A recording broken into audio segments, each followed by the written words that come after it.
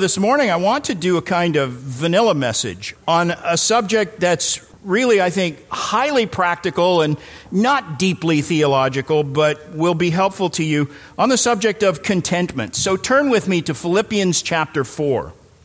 We're going to look at verses 10 through 13. And the theme of this passage is contentment, which is a virtue that really is hardly esteemed at all in our culture today. In fact, you might say our culture right now is hostile to the very idea of contentment. In the worlds of sports and business, if you are contented, you might even be criticized as someone who isn't ambitious enough or hungry enough or feisty enough to be an asset to your company or your team.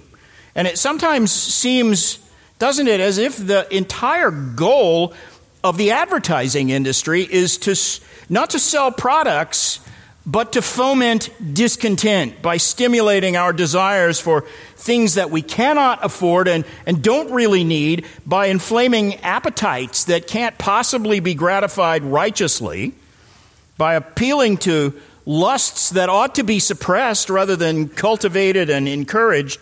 And so the world is constantly screaming at us that we should not be content with our lives and our possessions.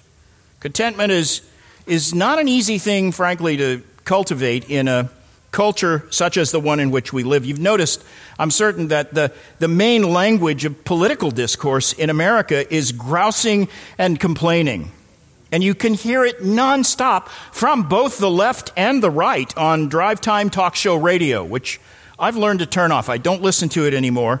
Because whether you're one of the poor and disenfranchised or a member of the rich and privileged class, the people who claim to speak for you are not happy with the way things are going. They're displeased that you're not getting your fair share of benefits. They're convinced that you're being forced to bear more than your share of society's economic burden. And they're certain that whatever government policies are in place are going to make your lot in life worse rather than better.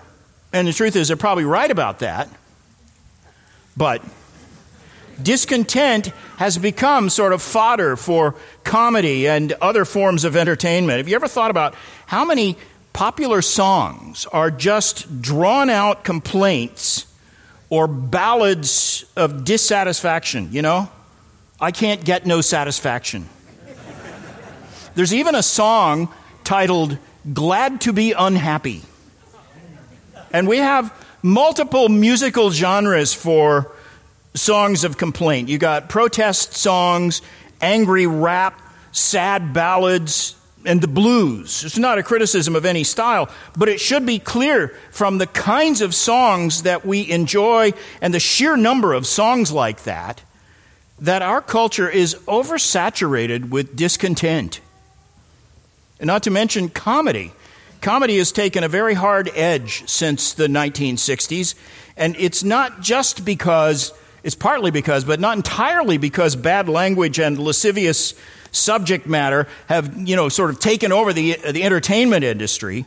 That's part of the problem, but it's not the whole problem. The one theme that runs through most forms of entertainment, and especially comedy routines, is this relentless spirit of discontent and complaining and self-pity. I think it's practically an occupational requirement these days for every stand-up comedian to have a routine about all the little insignificant things that make him completely unhappy. And can I be candid? Even the evangelical community is overdosed on discontent. It's as if we look for things to complain about. My church isn't big enough, or it's too big, or we're not cool and relevant enough, or the music isn't to my liking, or the people aren't friendly enough, or whatever. And yet, imagine if you could go back to Philippi in the first century and just take with you a random dozen members from our church who are accustomed to our culture, and let's encounter a dozen members from Philippi who are accustomed to their culture, and we'll somehow transport all these people through time to meet each other and let's bring the Philippians here for 12 hours. That would be a good experiment.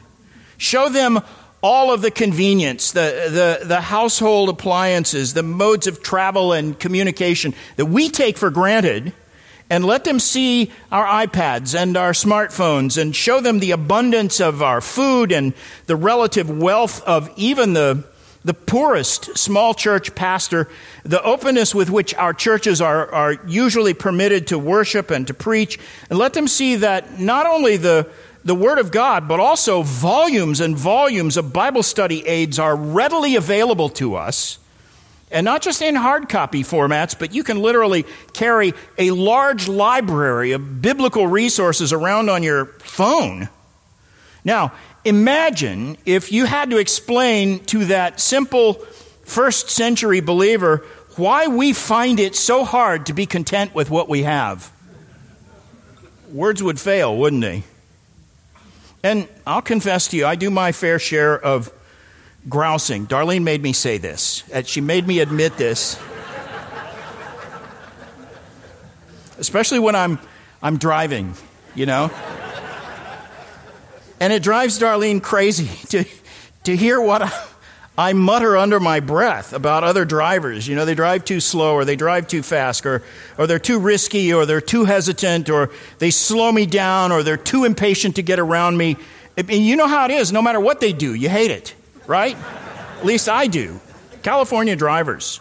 And for me, one of the hardest places to avoid being a complainer is when I'm seated behind the wheel, except for when I'm seated in the passenger seat and Darlene's driving. She didn't make me say that, but I had to get it in there. And those are all just petty things, but I'll admit to you, they bring out a spirit of discontent in me that Darlene keeps telling me is not healthy. And this is really my point. Nothing is more natural for us than discontent, and nothing comes more spontaneously from our lips than complaining. I was there for the birth of all three of my sons, and every one of them came into this world complaining loudly. And some of us never do get over that tendency.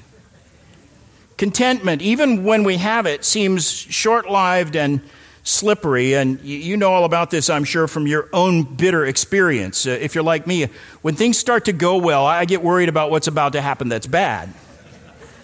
And you know this from childhood. Maybe there may have been something you wanted badly, some plaything or some item of clothing, and you daydreamed about it. You felt that if you could just get that one thing, your life would be complete and you would never want anything so badly again.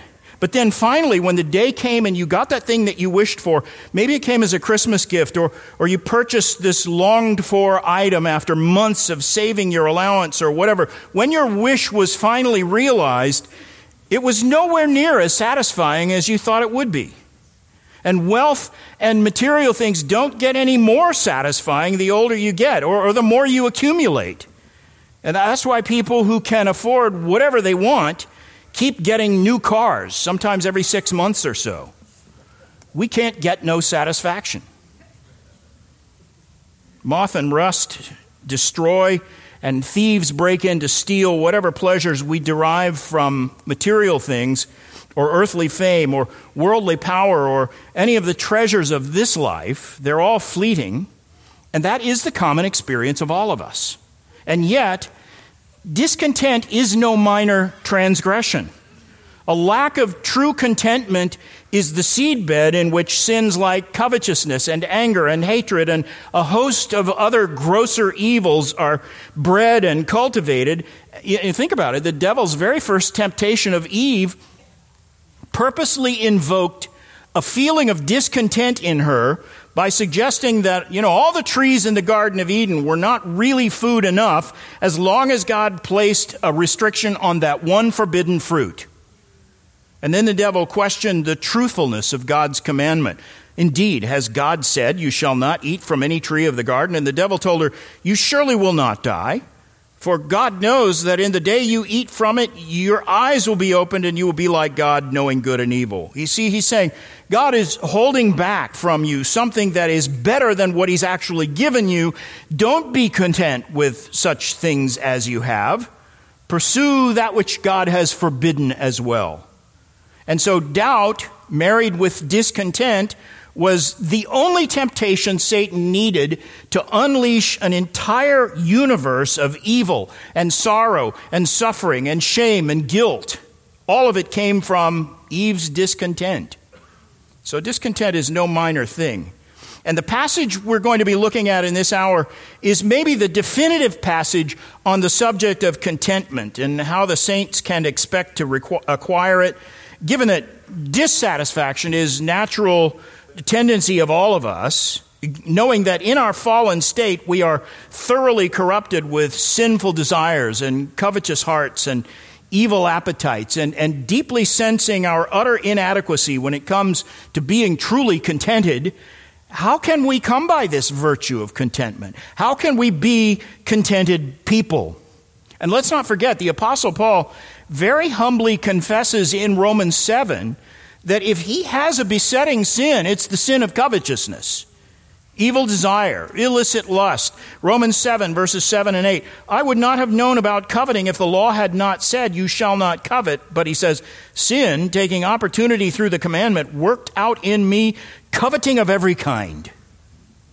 The covetousness he's thinking of there might include everything from sexual lust or gluttonous cravings to an inordinate desire for material advantages or a constant craving for creature comforts.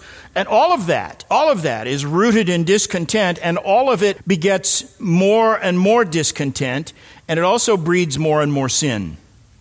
So we're not to imagine that contentment came naturally to Paul, or that he was somehow specially endowed with a spiritual gift or a supernatural ability that made satisfaction and serenity easy virtues for Paul to attain. I don't think that's the case. He is talking about something here that we know he personally struggled with. Contentment was just as foreign to the Apostle Paul as it is to you and me. And so he writes this epistle to the Philippians while he is literally being held in shackles under the watchful eye of Roman soldiers in the city of Rome. Chapter 1, verse 13, he refers to his imprisonment with chains and to the imperial guards who were watching his jail, watching him in the cell. And in chapter 4, verse 22, he sends greetings from the saints who are members of Caesar's household. So he's clearly being held in prison in Rome as he writes. And according to Acts 28, verse 16, during this point in his life, Paul was allowed to stay by himself with the soldier who was guarding him. So in other words, he's not at this point in the Mamertine dungeon in a hole in the rock. He is actually being kept under house arrest, chained literally to a Roman soldier, handcuffed to the guy, actually with probably leg chains. And under the rules of Roman jurisprudence, Acts 28, 30 and 31 says, he stayed 2 full years in his own rented quarters. So this wasn't like today's prisons where, room and board are provided at taxpayer expense. While Paul was being held in Roman custody, he was required to pay his own rent. He was awaiting trial in the court of Caesar. And this was apparently sometime between the years AD 60 and 63. You can narrow it down that closely. So we know precisely who Caesar was. From the years 54 to 68, the emperor of Rome was Nero, a ruthless man who tolerated no hint of subversion, no disloyalty or rebellion to the established norms of Roman culture, which included religious paganism. He wasn't tolerant of anyone who departed from that. And so Paul faced the very real possibility that he might die for his faith at any time. In fact, a final decision on his fate, as he writes this, was imminent. And so when Paul famously says in Philippians 1, verse 20, that Christ will even now, as always, be magnified in my body, whether by life or by death, but to live is Christ and to die is gain. He was actually facing a looming court date with Caesar who would rule on his case one way or the other. And in chapter 2, Paul says the final outcome of this case was going to be decided very soon. He says in verse 23, I hope to send Timothy immediately, as soon as I evaluate my own circumstances. So he's hoping for a favorable ruling because verse 24, I'm confident in the Lord that I myself will also be coming shortly, he says to them. But given Nero's cruel and capricious tendencies, there was a very real possibility that Paul might suffer martyrdom. Chapter 2, verse 17, even if I am being poured out as a drink offering upon the sacrifice and service of your faith, I rejoice and share my joy with you all. And in fact, Paul says he was kind of in a quandary knowing which outcome to wish for. Chapter 1, verses 22 through 24. If I'm to live on in the flesh, this will mean fruitful labor for me, and I do not know what I will choose. But I'm hard-pressed between the two, having the desire to depart and be with Christ, for that is very much better, yet to remain on in the flesh is more necessary for your sake.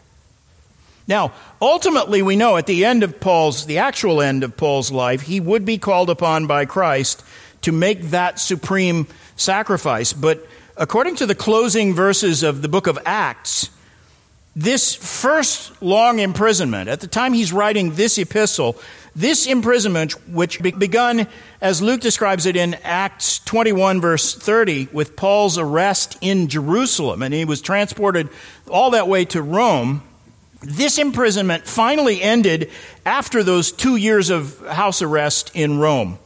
Paul was given just a few more years of freedom, 4 or 5 years at the most, and he had those few years to minister openly before he was ultimately brought to Rome a second time, and this time he was put to death for his testimony.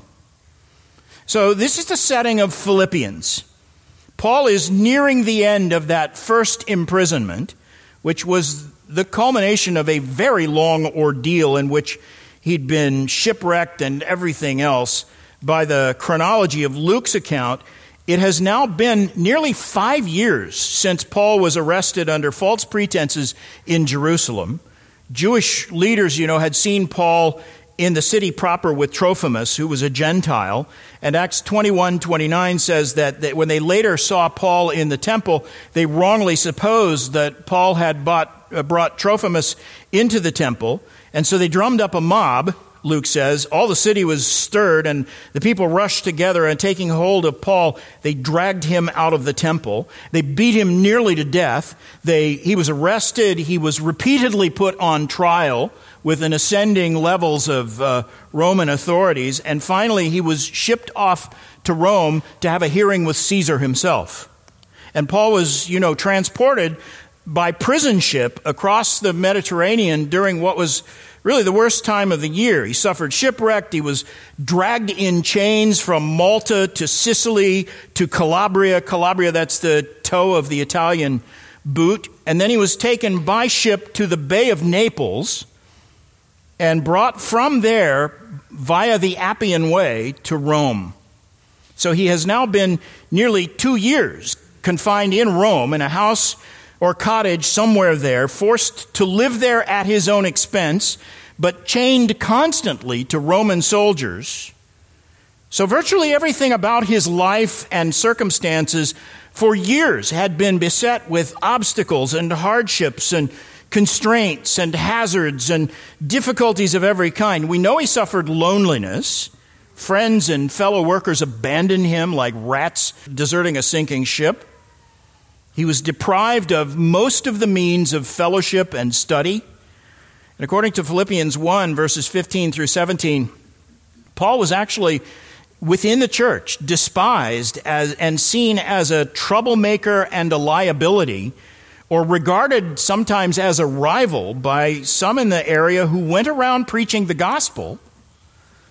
And Paul suggests that they were so driven by their hatred of him that some of them were preaching insincerely out of spite, not that they really wanted to work for the furtherance of the gospel, but because they hoped to add to Paul's afflictions. And yet, Paul testifies to the Philippians that he is perfectly contented. And notice this very carefully. Paul is not attempting to suggest that he's an easily satisfied or naturally contented person. That's not his point. That would contradict what he said in Romans 7. But he expressly says that contentment is something he has learned through his trials. Philippians 4, verse 11. I hope you're at Philippians 4 by now. I'll try to stay there for the most part. Verse 11, I have learned. Verse 12 again, I know, and again, I also know. Why, Paul? Because I have learned. Or if you're reading the King James Version, he says, I was instructed. I am instructed. He uses an expression that's actually borrowed from the mystery religions, suggesting that this is a secret he has been initiated into, this secret knowledge of how to be content. And he's more or less confessing again that it's not his native tendency to be contented, but he's gained this knowledge. He has learned contentment. It's a strength he has come to understand and master through his time of tribulation in the school of hard knocks. He has gained this quality through a process of training and indoctrination and discipline. This is not a grace that was given to him in full-blown fashion, ripe and mature with, immediate effect. He suddenly became contented. This is something he learned over time. So bear that in mind as I read the text, because I think actually that's the main point Paul is making. And so here's our passage, verses 10 through 13 of Philippians 4. But I rejoiced in the Lord greatly that now at last you have revived thinking about me. Indeed, you were thinking about me before, but you lacked opportunity. Not that I speak from want, for I learned to be content in whatever circumstances I am in. I know how to get along with humble means, and I also know how to live in abundance. And in any and all things I have learned the secret of being filled and going hungry, of both having abundance and suffering need. I can do all things through him who strengthens me. Now, by the way, this passage is the culmination and the key text of the entire epistle of Philippians. This ties the entire epistle together. And it reflects one of Paul's main reasons for writing to the Philippian church in the first place. This epistle is a thank you note for gifts, financial gifts that they had sent to Paul, and this is the section where he expresses to them his gratitude. And furthermore, every spiritual lesson contained in this entire epistle is ultimately brought together in this section, and it's either exemplified or expanded upon or accented or made more practical, and then it is sealed with the promise of Christ's enabling strength, which Paul mentions, of course, in verse 13. And in the course of thanking the Philippians, Paul not only declares his own complete contentment, he expounds on his gratitude in a way that shows us, in very practical terms, how you and I can attain this same kind of contentment. This is the chief practical value of this passage. Paul basically outlines the instruments of instruction whereby he learned to be content. How was he instructed in this? What taught him? He's going to tell us. There are 4 instruments which were used to give him this instruction: the Lord's people, the Lord's providence, the Lord's promise, and the Lord's power. And so there they are, neatly alliterated for you. We'll work our way through this passage using that as our outlines. If you didn't get all 4, just keep your notes handy, because we're going to look at them one at a time. Here are 4 instruments of instruction that can help us master the art of contentment. First, the Lord's people. Now, Paul and the Philippians had always had a especially close relationship. Most of you will remember the circumstances under which this church was founded. Paul was the founder. And the story of this church's founding is described for us by Luke in Acts 16. In Acts 16:12, he says Philippi was a leading city of the district of Macedonia and a Roman colony. And Paul and his missionary team went there in response to a vision Paul received through a dream in which a Macedonian man appeared to him, verse 9, and said, "Come over to Macedonia and help us." Again, that's Acts 16. So this was the first entry of the gospel into Europe. And the Philippian church was the first church ever on European soil. And by the way, this is also the exact point in the book of Acts where Luke starts using first-person pronouns. So evidently Luke joined up with Paul in Troas just before Paul went to Macedonia. So from this point on, Luke is with Paul. But the founding of this church was fraught with difficulties and disasters. There was apparently not enough of a Jewish community in Philippi to sustain a synagogue, which means there were fewer than 10 Jewish men, because that's what was required for a quorum. So in lieu of going to the local synagogue, which is what Paul usually did when he enters city for the first time, he found a prayer meeting by the riverside and went to preach to the group that was gathered there to pray, and most of them were women. Lydia is the first convert mentioned in Luke's record of how that church started. But there was also a slave girl there, demon-possessed, who Luke says followed Paul and his team around, Acts 16, verse 17, crying out, saying, "These men are slaves of the Most High God who are proclaiming to you the way of salvation." Well, she's right, isn't she? What she says is true enough, but Paul did not want this demonic soothsayer he didn't want anybody to think she was in league with him. And besides, as Spurgeon has said, in the mouth of a demon, even the truth is a blasphemy. You remember that Satan quoted scripture to Jesus. A devil will tell the truth, and he'll blend it with a lie the next minute. So Paul cast this demon out before it had a chance to sully the truth with lies. And so he freed her from this demon. And that cost the owners of this slave girl their livelihood, because now that she's not demon-possessed, she wouldn't go into a trance and prophesy anymore. And so these owners of this slave girl drummed up false charges against Paul and Silas and had them thrown into prison. You know this story. There was an earthquake and the city jailer was converted, and when the magistrates realized that Paul was a Roman citizen, they decided they didn't want him in their prison, and so they came and personally apologized to him, and that's how the church at Philippi first got started. The believers in Philippi maintained then a close relationship with Paul from then on. They were perhaps closer to him than any other church. They supported him in a unique and generous way. Several times in the early years, they had sent him financial support, and he reminds them of that in our chapter. Look at Philippians 4, verses 15 and 16. "You yourselves also know, Philippians, that the first preaching of the gospel after I left Macedonia, no church fellowshipped with me in the matter of giving and receiving, but you alone. For even in Thessalonica, you sent a gift more than once for my needs." So they were supporting him financially, and they followed his career from that point on. And so this church seems to have been founded around AD 51 or 52 at the latest. This epistle pertains to events that happened around AD 62 or 63. So about a decade has passed since the Philippians were converted under Paul's ministry. And so for 10 years, they had prayed for him, they had supported him financially, they had maintained their relationship with him as their spiritual father, and it's no wonder they owed him everything, spiritually speaking. And I think they felt that debt deeply.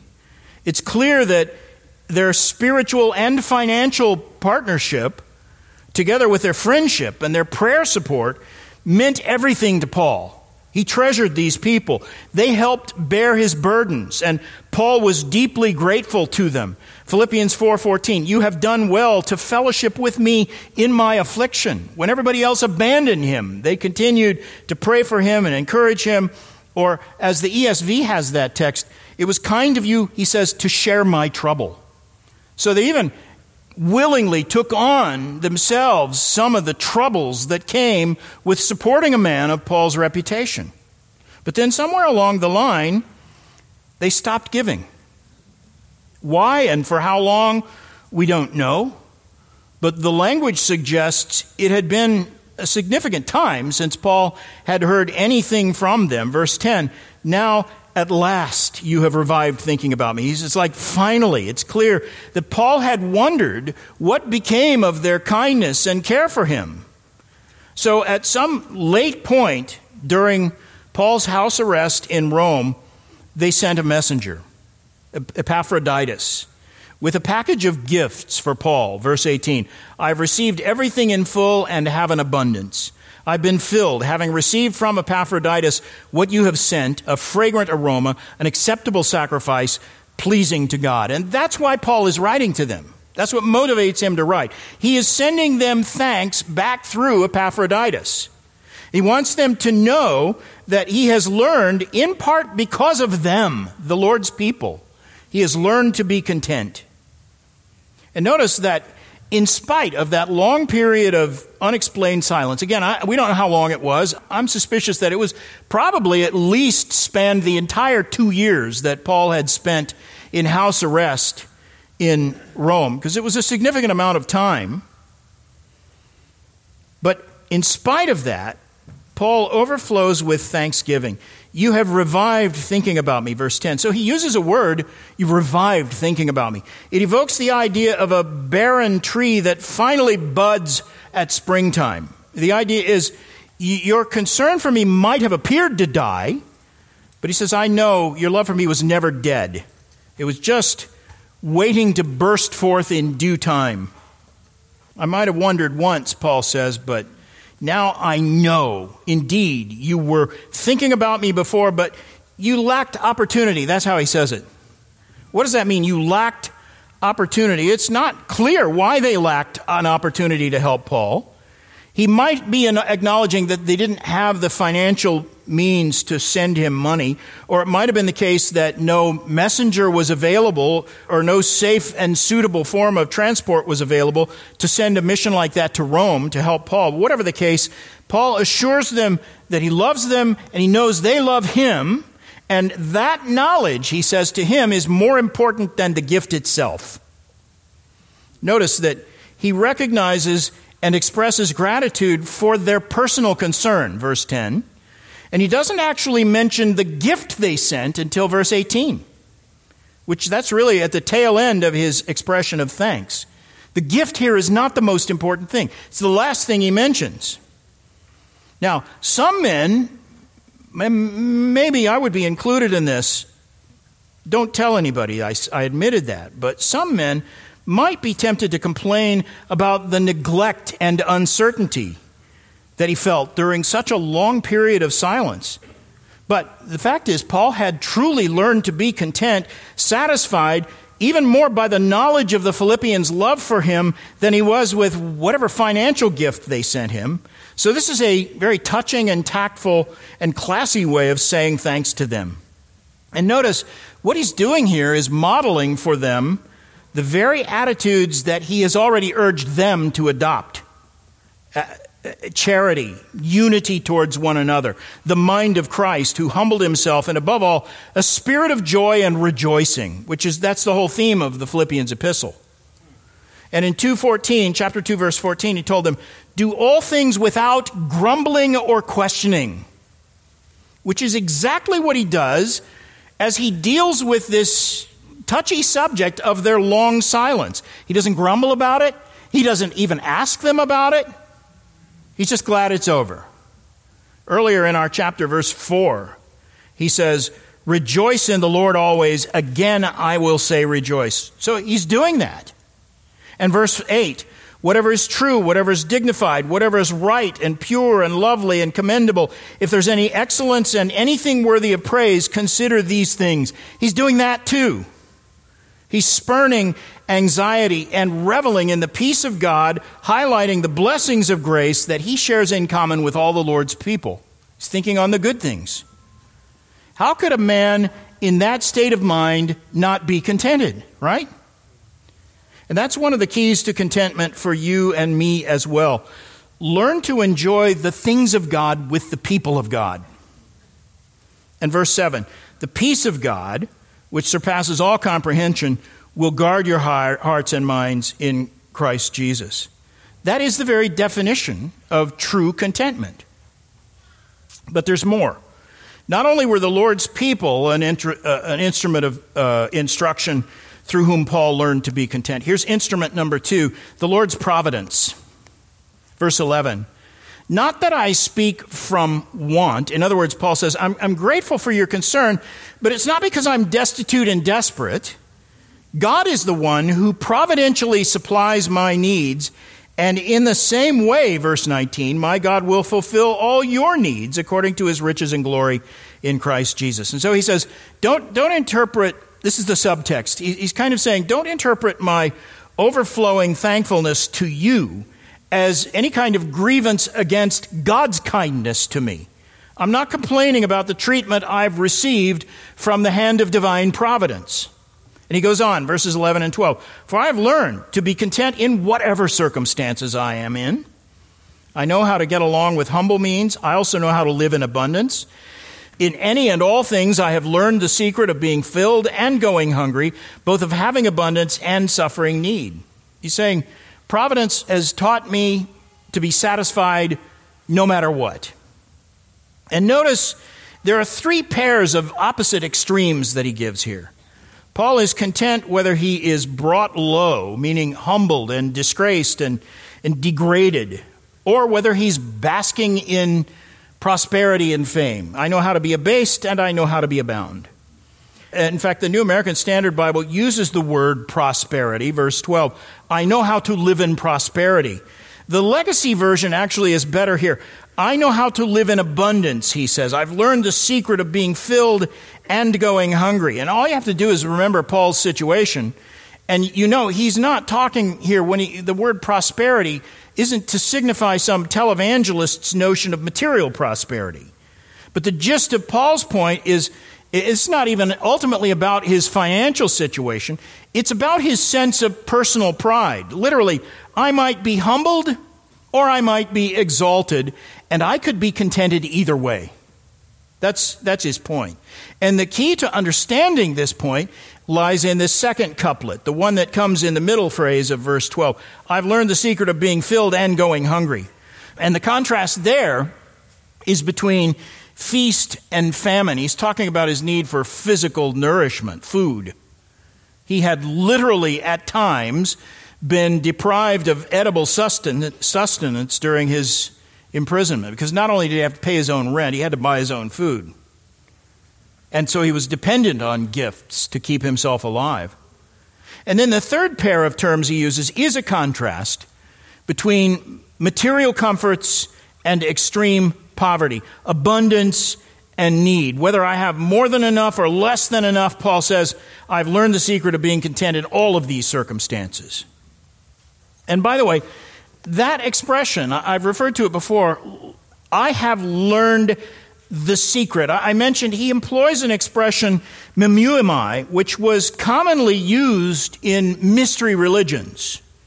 Literally, he's saying, I have been initiated into the secret of contentment. Now, of course, and I hardly feel the need to say this, but of course, Paul is not endorsing any form of mystery religion or quasi-Gnostic notion about secret knowledge. He's using an expression here that the Philippians, who knew him well, would clearly understand that by using this kind of terminology, he is signifying that contentment is not an easy virtue to master. It's not, as you might be tempted to think, a minor or commonplace or simple virtue, but contentment is advanced holiness. This is accelerated spirituality. This is postgraduate sanctification. This is higher knowledge than all those difficult theological terms I throw at you. A mature sense of contentment, this is not the kind of grace that comes prepackaged in some standard dose, like a pill you swallow and you're done with that step of the Christian life. It doesn't happen that way. Contentment is something that you're initiated into and then you learn and acquire through long discipline and difficult experiences. So it's more like mastering some high art or understanding the details of an arcane mystery, like the mystery religion is what he compares it to. It's more like that than it is like learning to ride a bicycle, which once you've got it, you've got it. And every turn of divine providence is an instrument of training to help us master the art of contentment. Whether we get riches or poverty, feast or famine, exaltation or humility, or more likely, at various times, we get all of the above. The purpose of providence in taking us from wealth to want, health to hunger, height to humiliation, the purpose of providence is to teach us contentment by showing us that in Christ we already have all we need. He is our all in all. And by the way, let me confess something to you. I find prosperity and popularity and material abundance, these things are much bigger hindrances to contentment than poverty or humility or plainness or a shortage of resources. It's actually easier to be content. We tend to equate contentment with material things and worldly success because our worldly idea of contentment is the idea that you have everything you could possibly want or need, and then you're content. And if you find yourself thinking that way, rebuke your heart. Jesus said, watch out and be on guard against every form of greed, for not even when one has abundance does his life consist of possessions. That's Luke 12:15. And it's absolutely true. There was an article a few years ago at the Life magazine website featuring this long list of Hollywood celebrities who, at the very height of their success and celebrity and their popularity, they committed suicide. Lots of them. It's amazing how many there have been. Reaching the top of the world's ladder, they find that popularity and riches and success and fame and privilege, these things do not bring contentment. And in utter despair, when they think, I could never be content, they end their own lives. And what a tragedy that is. And it's a reminder of the truth of Jesus' words that not even when one has an abundance does his life consist of his possessions. But on the other hand, everything that we truly need, everything that can really satisfy us, is found only in Christ. And that gets us to point number 3. Follow with me. These are the tools whereby we are taught contentment. First, the Lord's people. Second, the Lord's providence. Now, third, the Lord's promise. And I'm going to take you just outside of our text for the actual wording of the promise that permeates this whole passage. The section I read stops at verse 13, but look down at verse 19. And my God will fulfill all your needs according to his riches and glory in Christ Jesus. That is the same promise on which Paul's personal contentment was based. He refers to it obliquely in verse 11 when he says, I'm not speaking from want. I don't really lack anything that I need. He wanted it made clear he's not someone in need, despite his circumstances. He knew very well that all his actual needs are met with full sufficiency in the grace of God. It's the same grace that was first shown to him on the road to Damascus. It's the same grace he talks about in 2 Corinthians 12 when he says, the Lord said to him, my grace is sufficient. That's the lesson being reinforced for Paul as he describes that. When he prays, you remember, for the Lord to remove the thorn 3 times he prays that. Some messenger from Satan that was harassing him. And Paul tells us in 2 Corinthians 12:9, and he has said to me, my grace is sufficient for you. My power is perfected in weakness. Christ supplied all his actual need. And in the next verse then he says, therefore I am well content with weaknesses, insults, distresses, persecutions, and hardships. And trust me, if you can name a list like that and say you're content with it, weaknesses, insults, distresses, persecutions, and hardships, if you're really content with that, you probably learned a lot on Twitter, I would guess. And if you really are content with those negative things, you'll be contented no matter what. This is a principle that applies to every Christian in every church in every era. My God will fulfill all your needs, not necessarily your desires, not everything you crave, but what you truly need, he will fulfill according to his riches in glory in Christ Jesus, which is to say that he has a more than abundant supply. And his resources are not going to run out before your needs are met.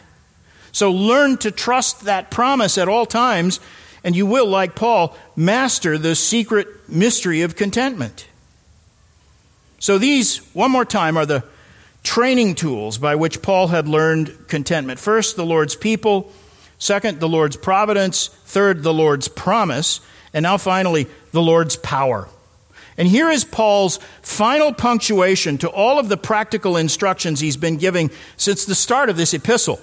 I can do all things through him who strengthens me. And he points us to the Lord's own power as the ultimate answer to every hint of human discontent.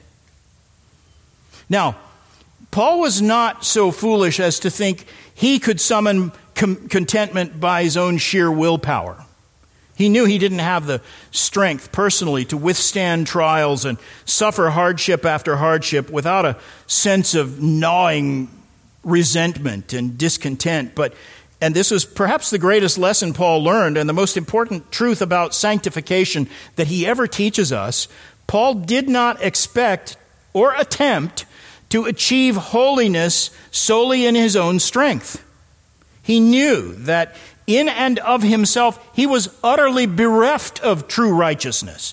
He was inclined to evil passions. He was too full of himself. He was too encumbered with fleshly weaknesses to be holy in the sight of God. He tried all that earlier in his life as an unregenerate Pharisee, and that is precisely what his testimony in Philippians 3 is all about. But here's the whole difference between Saul of Tarsus and Paul the Apostle. Philippians 3, verses 9 and 10. Whereas Saul of Tarsus took pride in his own flawed and imperfect achievements, the Apostle Paul said he desired only to be found in Christ, not having a righteousness of my own, which is from the law, but that which is through faith in Christ, the righteousness which is from God. Not a righteousness I earn, a righteousness that God bestows on me. And he's talking there about the imputed righteousness that we receive when we are justified. It's a covering. It's the perfect righteousness of Christ imputed to us. But Paul understood that if we are impotent to concoct a righteousness of our own that's good enough for justification, we can't do that, then there is also no way that we will ever in our own power be able to achieve perfect sanctification. We can't do it. And so whenever Paul talks about sanctification, this is true throughout all of his epistles, whenever he talks about the subject of holiness, sanctification, he stresses the truth of his absolute reliance on the power of Christ as the only means of daily sanctification. Sure, he says in 1 Corinthians 15:10, I labored more than any of them. He's talking about all the other apostles. I was the hardest working of all, but he says, very quickly, right away, yet not I, but the grace of God within me. By the grace of God I am what I am, he says. He says the same thing in Galatians 2:20. I have been crucified with Christ, and it is no longer I who live, but Christ lives in me. And the life which I now live in the flesh, I live by faith in the Son of God. And here in our text, Paul says, I can do all things through him who strengthens me. There is perhaps no more confident statement in all of Scripture. And yet, this is not brazen self-confidence. This is confidence in the power of Christ. And by the way, the Greek derivation of the word content in verse 11 is interesting. It's the Greek word autarkes, which literally means self-contained or self-sufficient. But as the context makes it perfectly clear, this is not a manifesto for self-esteem or possibility thinking, although verse 13 is often quoted by people who think that way. People quote verse 13 as if this meant, with Jesus' help, you can achieve whatever dream you have for yourself. That's not what this verse means. It's not the idea at all. This is an apostle who wants to do the will of God, and he knows that he's too weak and too sinful to do it. And so he is laying hold of Christ's power in him to do what he knows he cannot do on his own. And the appropriate cross-reference is 2 Corinthians 3, verse 5.